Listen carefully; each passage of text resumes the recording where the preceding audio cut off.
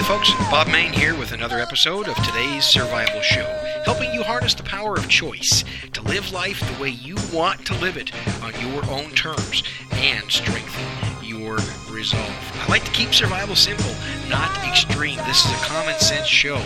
There's no paranoia in this show. There's no tinfoil hat type of thinking. None of that kind of stuff. I just like to keep this a common sense, what can we do today to prepare for some of the events that are likely to happen and thrive today so that we can survive tomorrow. So if you're tuning in for the first time to this show, welcome. I want to thank you, or even if you're kind of new to listening to this show, you will find it is practical based. And this is episode number 75. First of all, before I begin the main topic, I want to say to all of you who listen to this program, thank you for giving me the opportunity to produce 75 episodes. It's an honor, and the listener count continues to either maintain itself or grow just a little bit each week, and so for that, I thank you very much. I'm kicking off a series on threat assessment. I'm going to do several podcasts on threat assessment. If you recall, if any of you have ever read Andy James's book, Shoestring Survivalism, he talks about threat assessment, and he also has a concept called Site Threat Awareness Response. That was episode 39. I did a podcast on what Site Threat Awareness Response is. I'm going to talk about that today, and I'm going to talk about terrorism because it is a very real threat. That's probably no secret to anybody, but I'm going to dig a little deeper into that subject and talk about how that needs to be near the top of the list of events that we prepare for and why. And I'm going to give you some interesting things to think about in preparing for what might happen. Hopefully terrorist attacks don't happen, but let's face it, it's the world that we live in. Now, having said all that, I'd like to begin with a little bit of humor. I like to poke fun at what we do sometimes, those of us who are survivalists or who are survival-minded. Sometimes I think we take things a little bit too seriously. Really, I mean, gosh, if you look at some of the internet boards out there and you look at some of the other blogs out there and listen to some of the other podcasts, some of them get a little dark and dreary. And, since I'm going to do a show here on terrorism and some of the threats that people don't like to think about, let's poke fun a little bit about what we do. If you remember, early on, I did a podcast called You Might Be a Survivalist, and kind of a little bit of a spin-off on Jeff Foxworthy. Did you know that if you cut your own hair with a K-Bar survival knife from your bug-out bag, you might be a survivalist? Did you know that if you use empty 45 ACP cartridges as a thimble, you might be a survivalist? And if you shout Wolverines before going to the shooting range, you might be a survivalist. If you use old ammo cans for food storage, you might be a survivalist. And if you use an old tackle box to hold your first aid kit, you might be a survivalist. That last one, thanks to Ghost Rider from our forum. He brought that up, and actually that's a very good idea. He brought that up in our podcast about first aid, using a tackle box for a first aid kit. But it also, I guess it might make you a survivalist. Okay, a few things for you to think about before we dive into the main topic. Let me introduce briefly the main topic, and then I got a few announcements. But as I mentioned, I'm beginning a series on threat assessment. And I want to talk about what threats exist and how we might come up with our own response to those threats. In other words, being prepared for them. And last week I decided to start this series on site threat awareness. And one of the reasons why I decided to start it is because there was a thread on our forum that talked about whether you're safe living near military bases. And I think you are. And if you go back and read that forum read that thread on our forum. Sorry about that. It's an excellent thread on, are you safe living near a military base? Now, keeping with my theme of common sense and no paranoia, I'm going to talk about what threats really exist with results to military bases and terrorism and stuff like that. At least my humble opinion, what really exists and what is probable. I'm not going to talk about the remotely possible scenarios. All right, I'm going to talk about what I think is actually possible and likely. And I happen to think that we're just as safe living near a military base as we are anywhere else in the world. And I'll mention a little bit more about that later. But there's some real good responses on that thread. I will put a link to that thread in the show notes. But I want to paraphrase the email of a listener because I thought it was a very good one. I thought this this member from our forum, and I hope that this person listens to the show as well. Let me preface this and let me give you some paraphrasing. This person says, I'll preface my thoughts on the Fort Hood shooting with this. Unless there's more information I have not heard, then he acted on his own and it was not an orchestrated act of terrorism. I believe we should parallel Fort Hood with Columbine, not the Twin Towers. An individual had some issues and acted out on them, and because of his ethnic heritage, we tend to jump to accusing him of terrorism. Look at the guy who flew the airplane into the IRS building in Austin, or the guy who tried to shoot up the Pentagon. We didn't jump to just calling them jihadists right away. But as soon as someone with a Middle Eastern heritage does something, it must be Al-Qaeda, it must be jihad. Now, that's part of the response that this listener posted. First of all, I want to say thank you very much for putting that post on the forum. And this member knows who they are. That's an excellent point. I agree we should not jump to conclusions based on a person's heritage or race. That is completely wrong. So I want to say this. It is my firm belief that terrorism is not a person, terrorism is not a nationality, terrorism is not an ethnic heritage. Terrorism is an act. Terrorism is an act that is committed, and you don't have to be of a certain ethnic background to be a terrorist. Anybody can be a terrorist. If you commit a terrorist act, sorry, but you are a terrorist. It does not matter what your nationality is. Let me give you the Wikipedia definition of terrorism. Terrorism is the systematic use of terror, especially as a means of coercion, and terror comes from the Latin word, I'm going to try to pronounce this right, the Latin word terrere, which means to frighten. Okay, let me go a little bit deeper into their definition. We come to appreciate that terrorism includes one of the following that I'm going to mention. Political in aims or motives. And again, folks, I know that some of these Al-Qaeda groups and some of these other terrorist groups, Hamas and so forth, they do have political aims and motives, but anybody can have political motives by committing an act of terror.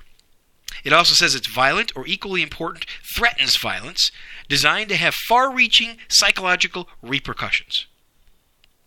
Repercussions going beyond the immediate victim or target. It also says that terrorism can be conducted by an organization with an identifiable chain of command and perpetrated by a non-state entity, usually not a country.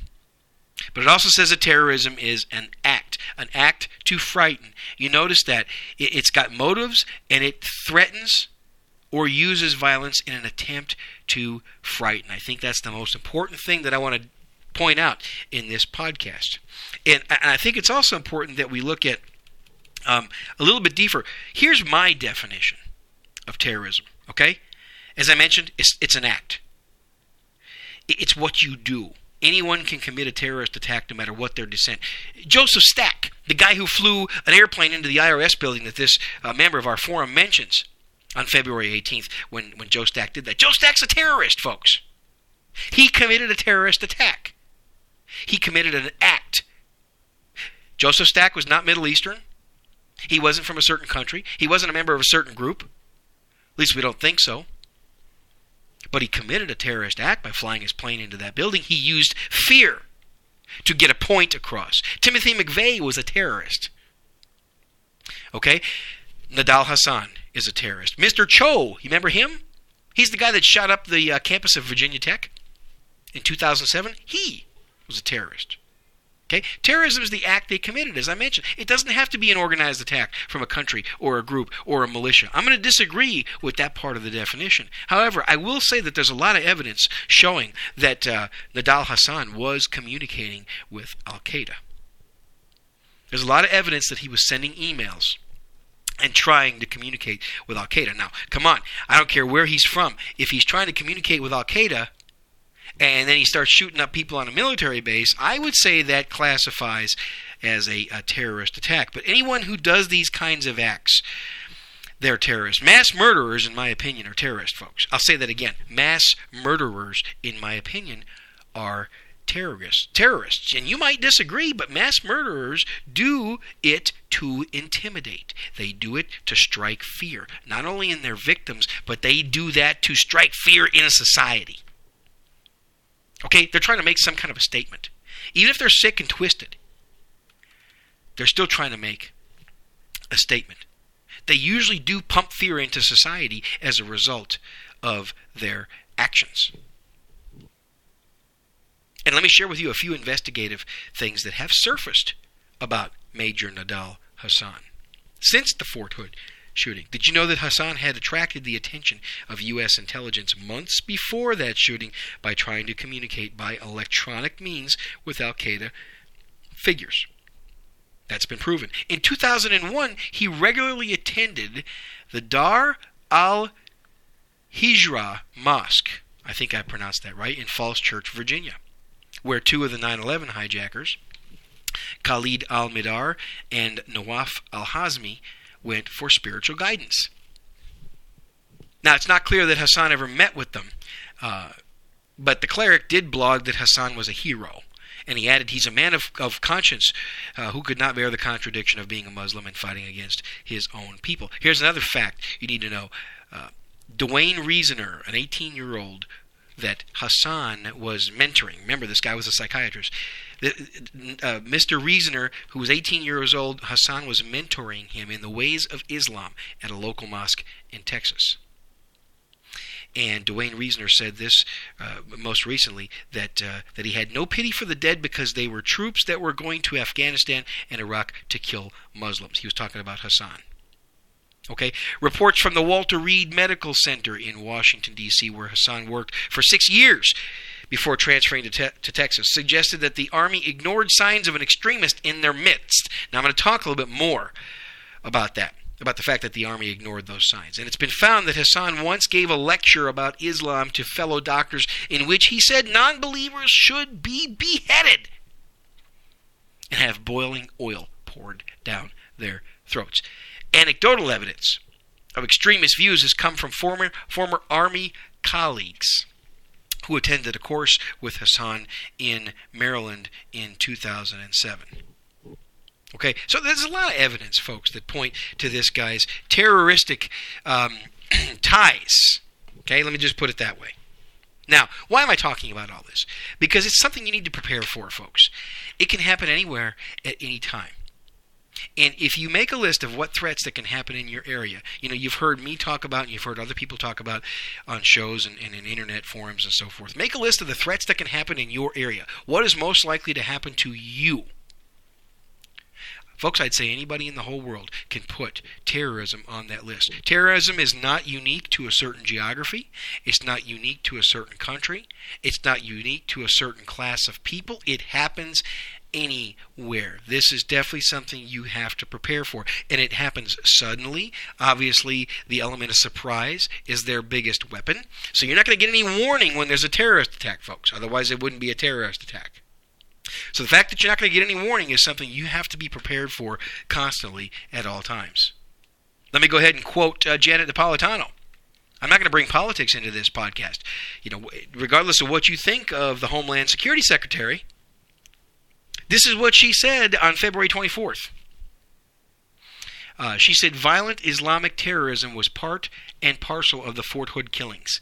Napolitano told the Senate Homeland Security Committee that there is violent Islamic terrorism, be it al-Qaeda in Pakistan, Afghanistan, Yemen, or anywhere else, even in the United States, in the middle of Texas, that it is indeed a major focus of this department and its efforts. Now, she didn't say in the middle of Texas. I added that. But she did say that it is indeed a major focus of this department and its efforts. And she actually officially became the first person on February 24th this year in the Obama administration to call his act terrorism. Okay, now, I've got a few audio clips that I want to play for you.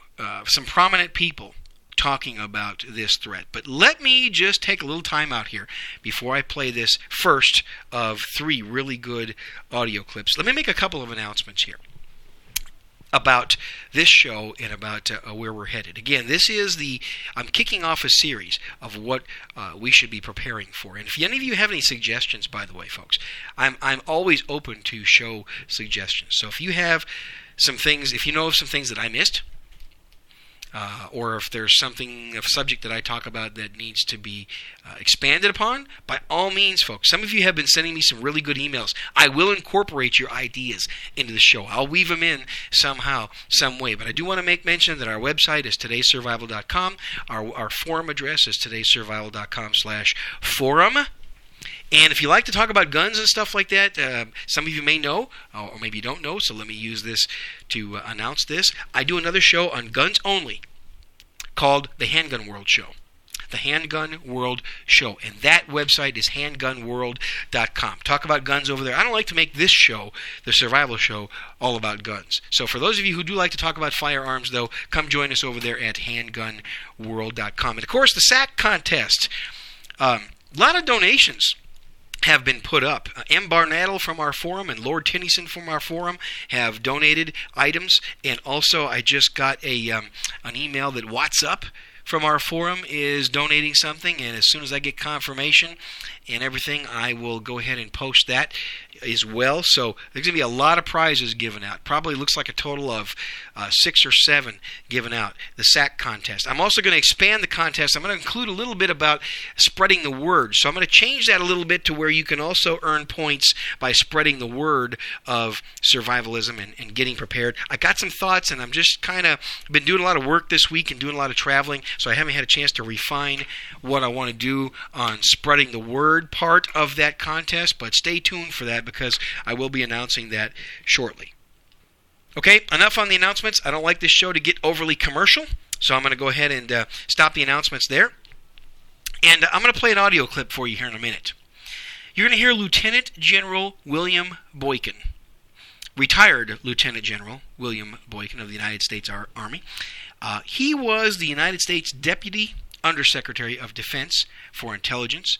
He's played a role in almost every recent major American military operation. He's served in Grenada, Somalia, and Iraq. He is currently a professor at Hampden-Sydney College in Virginia. He's the author of a book, Never Surrender, A Soldier's Journey to the Crossroads of Faith and Freedom. And from April 1998 to February 2000, he served as the Commanding General, United States Army Special Forces Command, Airborne at Fort Bragg, North Carolina. Now, he's got some pretty strong views, all right, but he also says some things that are pretty accurate. So on this subject of terrorism, he's got some pretty strong views, but I want you to listen to the ultimate message that he says, because he's, in my humble opinion, he's right on about a lot of things. So go ahead and listen to this audio clip. I'll be back on with some comments as soon as it's over. Here you go. One of the questions that continues to surround the Fort Hood shooting rampage is why the Army didn't get rid of Major Nidal Hasan before it was too late. I put that question to retired Army 3-star General Jerry Boykin, who told me the answer is simple. Nobody wanted to deal with the fact that this guy was a terrorist. His behavior and his rhetoric were both indications that he was subscribing to a jihadist theology, and nobody wanted to deal with that issue. He was a terrorist. That was a terrorist act. In fact, it was the worst since 9/11. And the mere fact that this guy was actually counseling and dealing with our soldiers who have been through the war in Iraq and Afghanistan is atrocious. It was a leadership failure. And it's the fact that the leadership did not want to deal with his Islamic theology, the fact that he was a Muslim, is why no one would deal with this guy.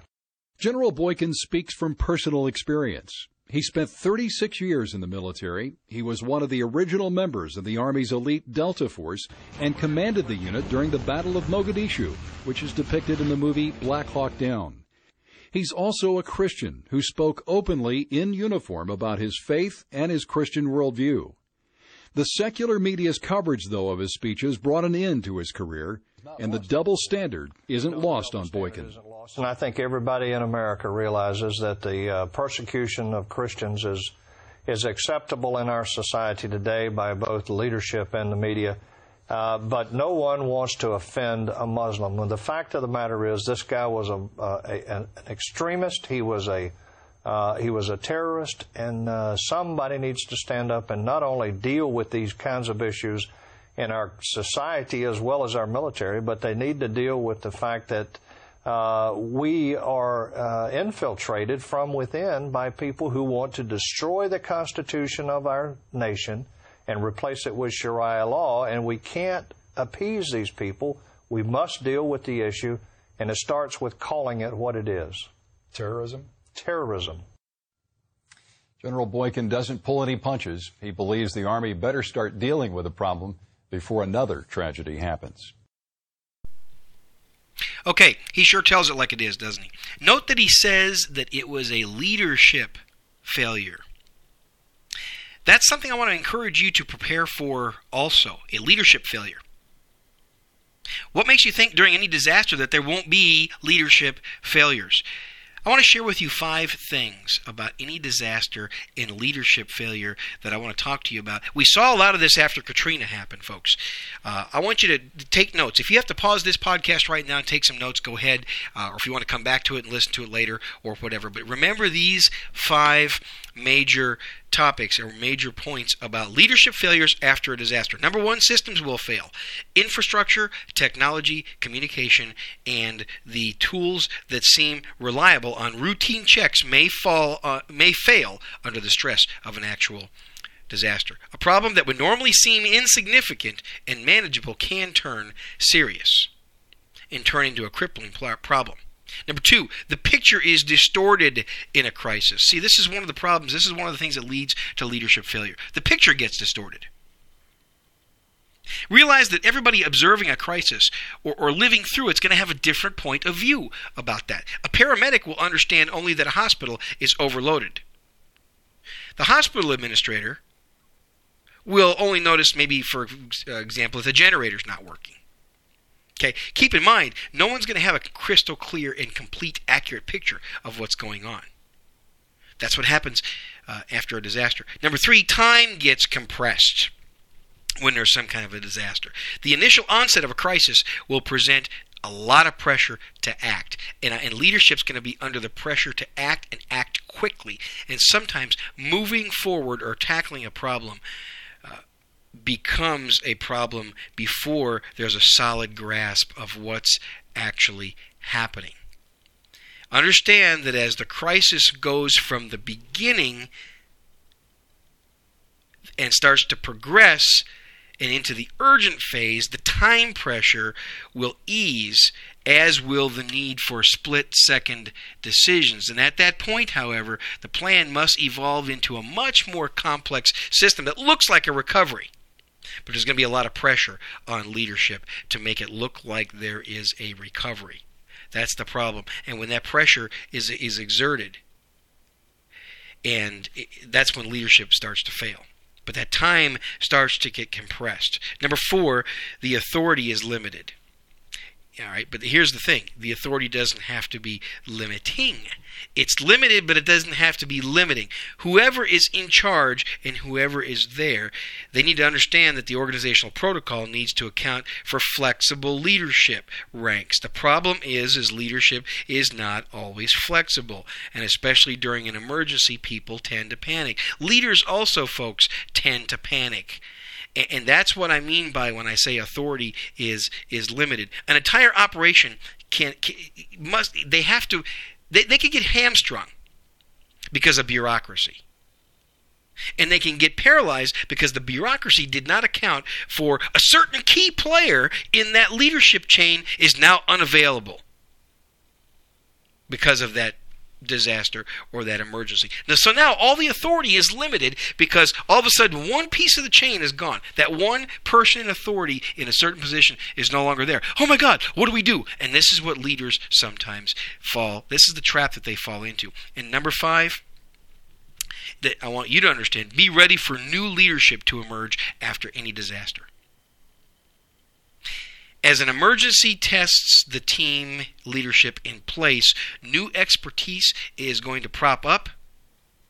People will step up just as others might fail. But this often leads to chaos when new leadership starts to emerge. So let me recap those again if you want, because I kind of went through them fast. Number one, systems are going to fail. Number two, the picture gets kind of distorted. Everybody sees things through a different point of view. Number three, the whole time frame gets compressed because there's pressure on leadership to bring things back to normal. Number four, the authority is limited. If there's a missing person in that chain of leadership, chaos can ensue. And number five, be ready for new leadership to start to emerge, but then that has a whole set of problems of its own. But I think that General Boykin is exactly right when he says we have seen leadership fail, especially in what he was referring to in the Army with regards to Major Hassan. All right, let's get off of that point. Now, I got another audio clip I want you to listen to. Okay? I want you to listen to an audio clip from The Third Jihad. The Third Jihad is a documentary that alerts Americans to the danger radical Islam poses to the United States and to all Western civilizations, pretty much as a whole. And I want you to listen to this audio clip. You're going to hear from people like Rudy Giuliani, Joe Lieberman, Chris Christie, who in 2008, when this was recorded, was a United States attorney. Now he's the governor of New Jersey. You'll hear from Robert Mueller, former FBI director, John Miller, assistant director of foreign affairs at the FBI. You're going to hear from Sir Paul Stevenson, deputy police commissioner in London. And even though this was recorded back in 2008, a lot of it very much applies to what we're still dealing with. Because I don't believe, folks, that this terrorism threat is really ever going to go away. Okay, so here you go. Listen to this audio clip from The Third Jihad.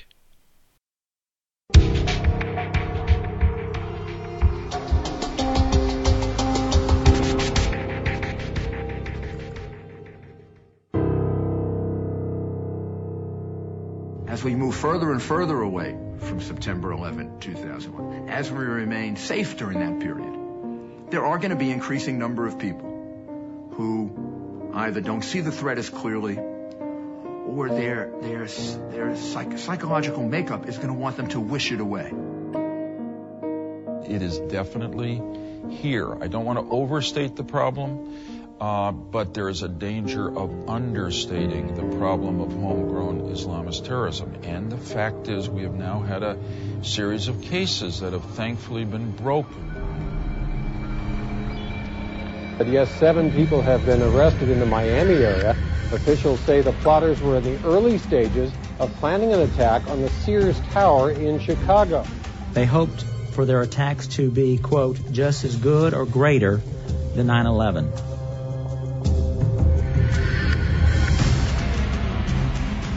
Police arrested 6 men and charged them with planning to attack the Fort Dix Army base. This is a new kind of terrorism. It is not only coming from outside the United States in, but it is also growing inside our own country.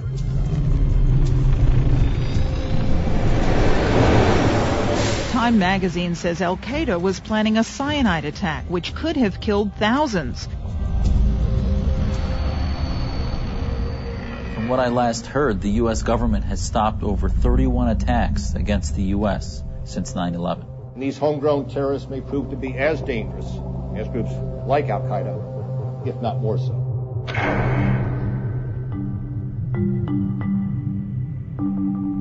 You've seen the Torrance, California case where they were in the operational stages of completing planning to attack U.S. military recruiting stations and then conduct a massacre at a synagogue in West Los Angeles. They were 60 days from their target date, and really all they had left to do was to start killing. Make no mistake about it. We dodged a bullet here. Perhaps many bullets.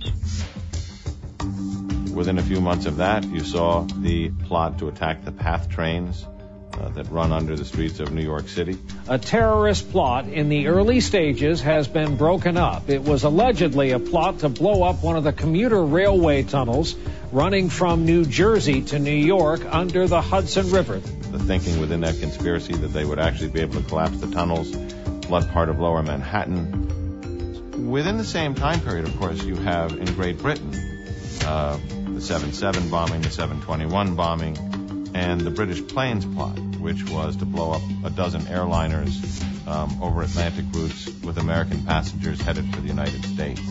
The intelligence suggested that this was to be achieved by means of concealed explosive devices smuggled onto the aircraft in hand baggage. This was intended to be mass murder on an unimaginable scale. If all of these attacks were prevented, and you walk away saying that somehow the threat has passed, we're no longer in danger, I'd like to look at the analytical tool you're using. The threat is certainly there. Okay, the threat is certainly there. Did you notice some of the references to homegrown terrorism? As I mentioned, terrorists can come right here from within our midst. They can be homegrown. You know, does the name Timothy McVeigh ring a bell? I mentioned that earlier in the podcast. This is terrorist kind of stuff, folks. And, you know, once we take our eye off the ball, just when you think it's not going to be a threat, that's when they strike. Okay, so what are you doing to prepare for terrorism? Some of the things I want you to think about. After a terrorist attack, it's quite likely that the food supply can be temporarily disrupted for possibly as short as a few days, maybe several weeks, maybe even months. Water supply can definitely be interrupted. So this is another reason to store food and to store water and basic supplies. Okay, power can be knocked out. There's a lot of similarities between what could happen after a terrorist attack and what can happen after a weather disaster. Rioting and looting. Rioting and looting can even cause more tragedy, more deaths than the terrorist attack itself. This is why I firmly believe that you need to be very well defended as well, just to fight off the people that are rioting and looting, and to fight off the have-nots from going after the people who have things. And if you don't think that's going to happen, folks, I read an internet posting somewhere where somebody said, that's not going to happen. You know, people are not going to be coming after my stuff because they don't know I have it. Trust me, folks, they're going to find out that you have it. Because there's going to be more people who don't have something. There's going to be more people who are not prepared. As Cody Lundeen says, probably only about 7% of the people in America really are truly prepared for even basic emergencies. So you got the 93% of the people out there on the streets who haven't done anything. Trust me, they are going to find out who has stuff. They're going to have the power of numbers. There's going to be more of them than the people who have prepared. And what's going to happen is word's going to travel fast who has what. So, folks, in my opinion, if you think that you're always going to keep everything secret of what you're doing, I don't think that's going to be really realistic. I could get proven wrong. My opinion pops out sometimes every once in a while. This is one of those opinions. You might disagree with my opinion. That's fine. I love comments, folks. I love comments, positive, negative, neutral, whatever you want. But my opinion is you're not going to be able to keep it secret as to what you have indefinitely. So, remember that. Keep yourself very well defended. And of course, as we talked about, another thing that's likely to break down is leadership. And also, when I say leadership, how about the police force? Don't you think that they're going to be overworked and overstressed? The fire department, aren't they going to be overworked and overstressed? So the police aren't going to be there to protect you. The firemen may not be able to be there to put out minor fires. Have plenty of supplies on hand to deal with those kinds of issues as well. First aid, you're not going to have a whole lot of paramedics available to you either. So that's why go back and listen to the podcast, the interview that I did with Ghostwriter from the forum, and make sure that you've at least got some good basic first aid supplies on hand. I just finished making 3 first aid kits. And I pretty much followed the plan that Ghostwriter laid out in the podcast, the interview that we recently did. I don't have my notes in front of me. I think it was episode number 69, but I can't be sure about that. So think about these things as you're preparing for a terrorist attack that could hit your area. And it doesn't necessarily have to be something as wide scale as what happened on September 11th. It could be something that just affects your neighborhood. Maybe just, the small geographical area that you live in. If you're like me and you live in the suburbs, okay, it can affect just your one suburb, for example. And those of you who live in the country, you're going to have a lot of people that are going to be fleeing out of the cities as well. If a terrorist attack happens in a city, those of you in the country, all of a sudden, folks, you're going to get bombarded with a lot of people fleeing to your place out in the country. Trust me, you're going to, especially if you live in close proximity to a big city, you're going to have people exiting town, getting out, and they're coming to the country. They're coming out near where you live. Okay, and finally, I want to go back to what I said earlier in this podcast about Homeland Security Secretary Janet Napolitano finally calling the Fort Hood shooting an act of terrorism.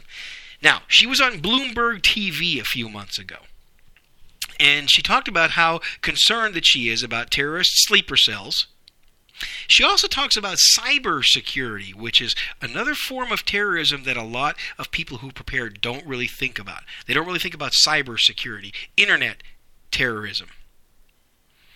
And she talks about information sharing and how she thinks it's actually improved. Now, I disagree with that.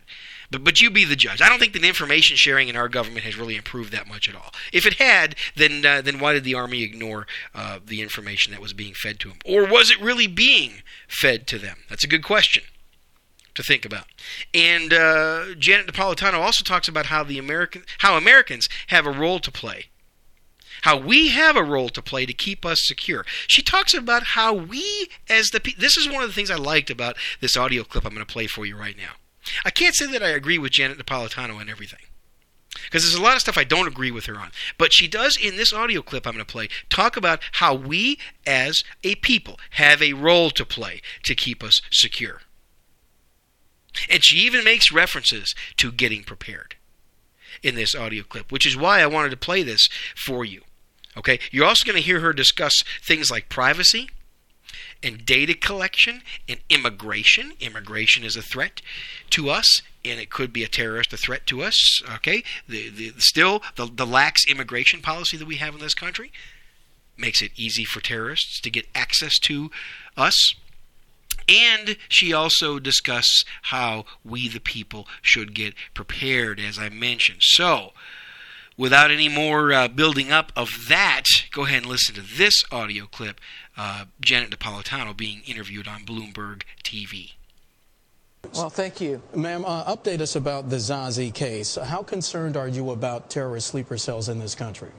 Well, without talking specifically about Zazi, I think it is fair to say that there are individuals in the United States who ascribe to al-Qaeda type beliefs, and so it makes information sharing, it makes effective law enforcement, and it makes the shared responsibility of law enforcement ever so important. How critical is the information sharing? Because there have been criticism in the past that the left didn't know what the right was doing, and I don't mean that in political terms. I mean, right. You have federal, state, and local governments not all on the same page. Has that changed at all? Yeah, I think it's so much improved since prior to 9/11.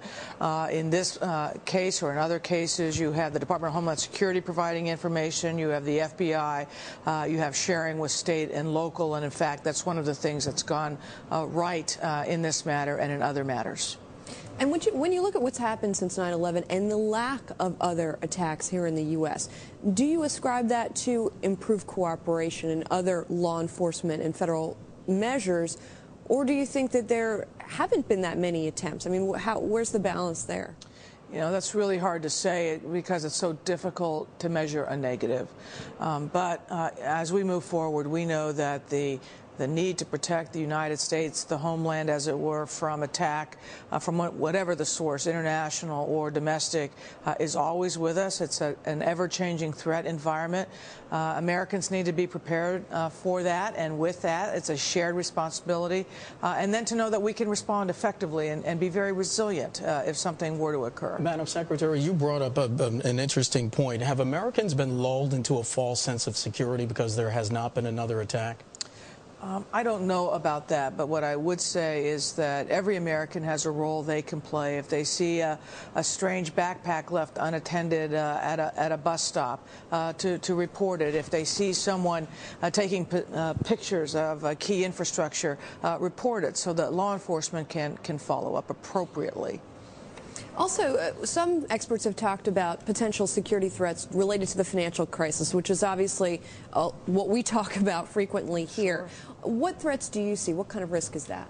In fact, I just met with a number of leaders in financial security right here in New York City, and it's about protecting our nation's infrastructure. It also has an international dimension. One of the particular applications, of course, is the cybersecurity that surrounds our financial institutions, and making sure that that they are prepared and can prevent attack and can respond quickly should there be a cyber attack. Madam Secretary, that's a fine line, because you want to prevent an attack, but at the same time you don't want to infringe on Americans' rights. And we should point out that there's a bill that was introduced back in May. It would allow the president to shut down parts of the internet in an emergency. That's a very fine line. These are judgments that need to be made, and they need to be informed by good intelligence, good information. That's why that is really the foundation of making these very difficult decisions. And you're right, they can be a fine line. Privacy, obviously, is a key concern. Data collection and privacy, a key concern. But on the other hand, the financial institutions of this country are part of our bedrock infrastructure, and they need to be protected, and we need to be able to work with them to protect them. Well, and there have been breakdowns already in that security, not necessarily from terrorists or other nations, but from folks who are looking to steal money and steal identities. So how urgent do you think this problem is, and what exactly needs to be done to beef up that security? Well, the whole issue of identity management is something I think that's of key concern. Indeed, when I was Attorney General of Arizona, I think we formed one of the first cybersecurity units to prosecute those types of cases. But it is a key ongoing concern and will be one of our top priorities moving forward. Talk to us about immigration. There are concerns. There's a law that allows federal authorities to deputize local authorities if we're talking about immigration reform or catching illegal immigrants. The New York Times came out with an op-ed today, and it was pretty critical of that law. Do you ascribe to that law? You're the former governor of Arizona. How did that work out? Yeah, I wish I could agree with that editorial, but I just can't. Is there a danger of profiling, though? It has to be 287G is the law that you're referring to, and it was not being properly, I think, used before. It didn't have enough limits. It didn't have measurements. It was not accountable. We have redone those agreements with law enforcement. But, for example, most of the agreements we have are with those who operate jails to do immigration checks of those already in jails. And that relieves our own federal agents, allows them to focus on violent criminal aliens, for example, who may be fugitives in our streets. Okay, just a brief recap of some of the points that she made. She talked about financial security and how the security in the financial institutions is a top priority. And she also talked a lot about identity theft. I want to ask you a question, listening to this podcast. Do you have identity protection?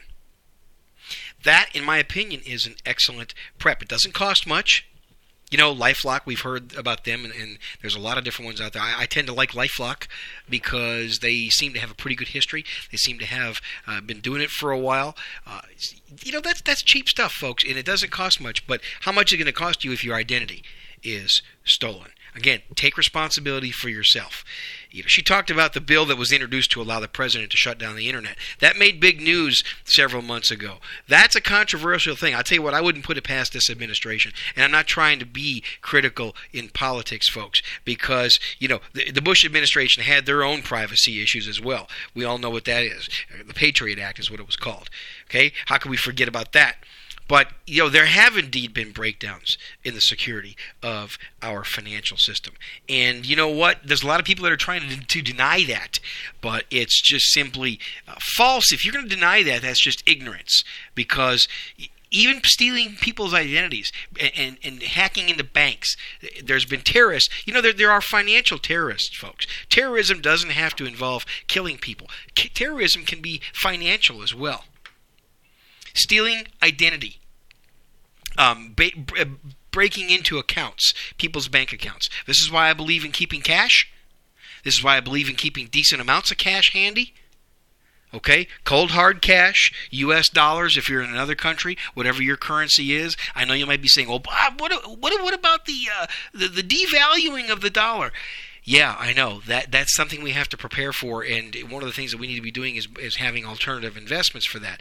But it doesn't hurt to have some cold hard cash. I keep a certain amount of cold hard cash, and I'm not going to tell you exactly how I keep it or where I keep it. But I've got it in a pretty secure place, and I've got some pretty easy access to it, because your bank account could get shut down, especially after a terrorist attack, especially if it hits your area. Okay? And there's hackers that are breaking into banks all the time. Don't forget about that identity protection, folks. Don't forget about the role that having cash. Also, hey, let me tell you, folks, after any kind of a disaster, it's good to have cash anyway. Cash spends a lot quicker and a lot easier than your debit card does. And if you have to pay somebody, what if you have to pay your neighbor to help you with something? Is your neighbor going to take your debit card? Okay, what if you strike up an alliance with somebody after a disaster, and you strike up some kind of a deal where you're going to pay them to do something for you? They're probably not going to take a debit card. All right, what if electronic systems are shut down? What if merchants can't process electronically your debit card? But they can probably take cash. And they might not be able to make accurate change, but they'll take cash for goods and services. These are things that we have to remember, and a terrorist attack is likely to force us into these situations. So I would say keeping some cash in addition to your food, your water, your first aid supplies, that would probably be a good prep or a good way, a good survival skill to have. I guess cash is not really a skill, but I guess what I'm trying to say here, I'm starting to get tired, folks, but I guess what I'm trying to say is having cash is a good preparation for a terrorist attack as well. Okay, so this is a good time to go ahead and bring this show to a close, but I hope I've given you some things to think about here in episode 75, and as I do this series on threat assessment, I wanted to lead off with this topic, because it's something that's not going to go away, folks. Please don't be one of those types of people with your head in the sand thinking that we don't have this threat anymore. Don't go into that false sense of security that they talked about on this recent audio clip. You got to stay vigilant. Your situational awareness needs to be high. But even in addition to your situational awareness, you've got to be prepared on this subject of terrorism. Now, I've got more threat assessments. Remember Andy James's books, Shoestring Survivalism, Site Threat Awareness Response. That simply means know your site, know what threats threaten your site, be aware of them, and have an appropriate response to deal with them. So, folks, thank you for listening to episode number 75. A milestone show, actually. 75 episodes. I wouldn't have thought it when I started this last August, but because of you, the listener, and those of you who participate in the forum and such, and don't forget about our chat room too, folks, episode 75 is possible. So thanks again for listening. My name is Bob Main, and my goal is to help you harness the power of choice, to live life on your own terms, and to have a good response in case a terrorist attack hits your area. Our goal is to strengthen your resolve. We make survival simple. I hope you don't think this was paranoia thinking, folks. This is a lot of realistic threats, okay? We keep survival simple, not extreme. And I keep this rooted in common sense, and as Teddy Roosevelt once said, do what you have, or do what you can with what you have wherever you are. And I am indeed tired, folks, so I'm going to go ahead and conclude the show. Thanks for listening to episode number 75. Thank you. Catch you next time.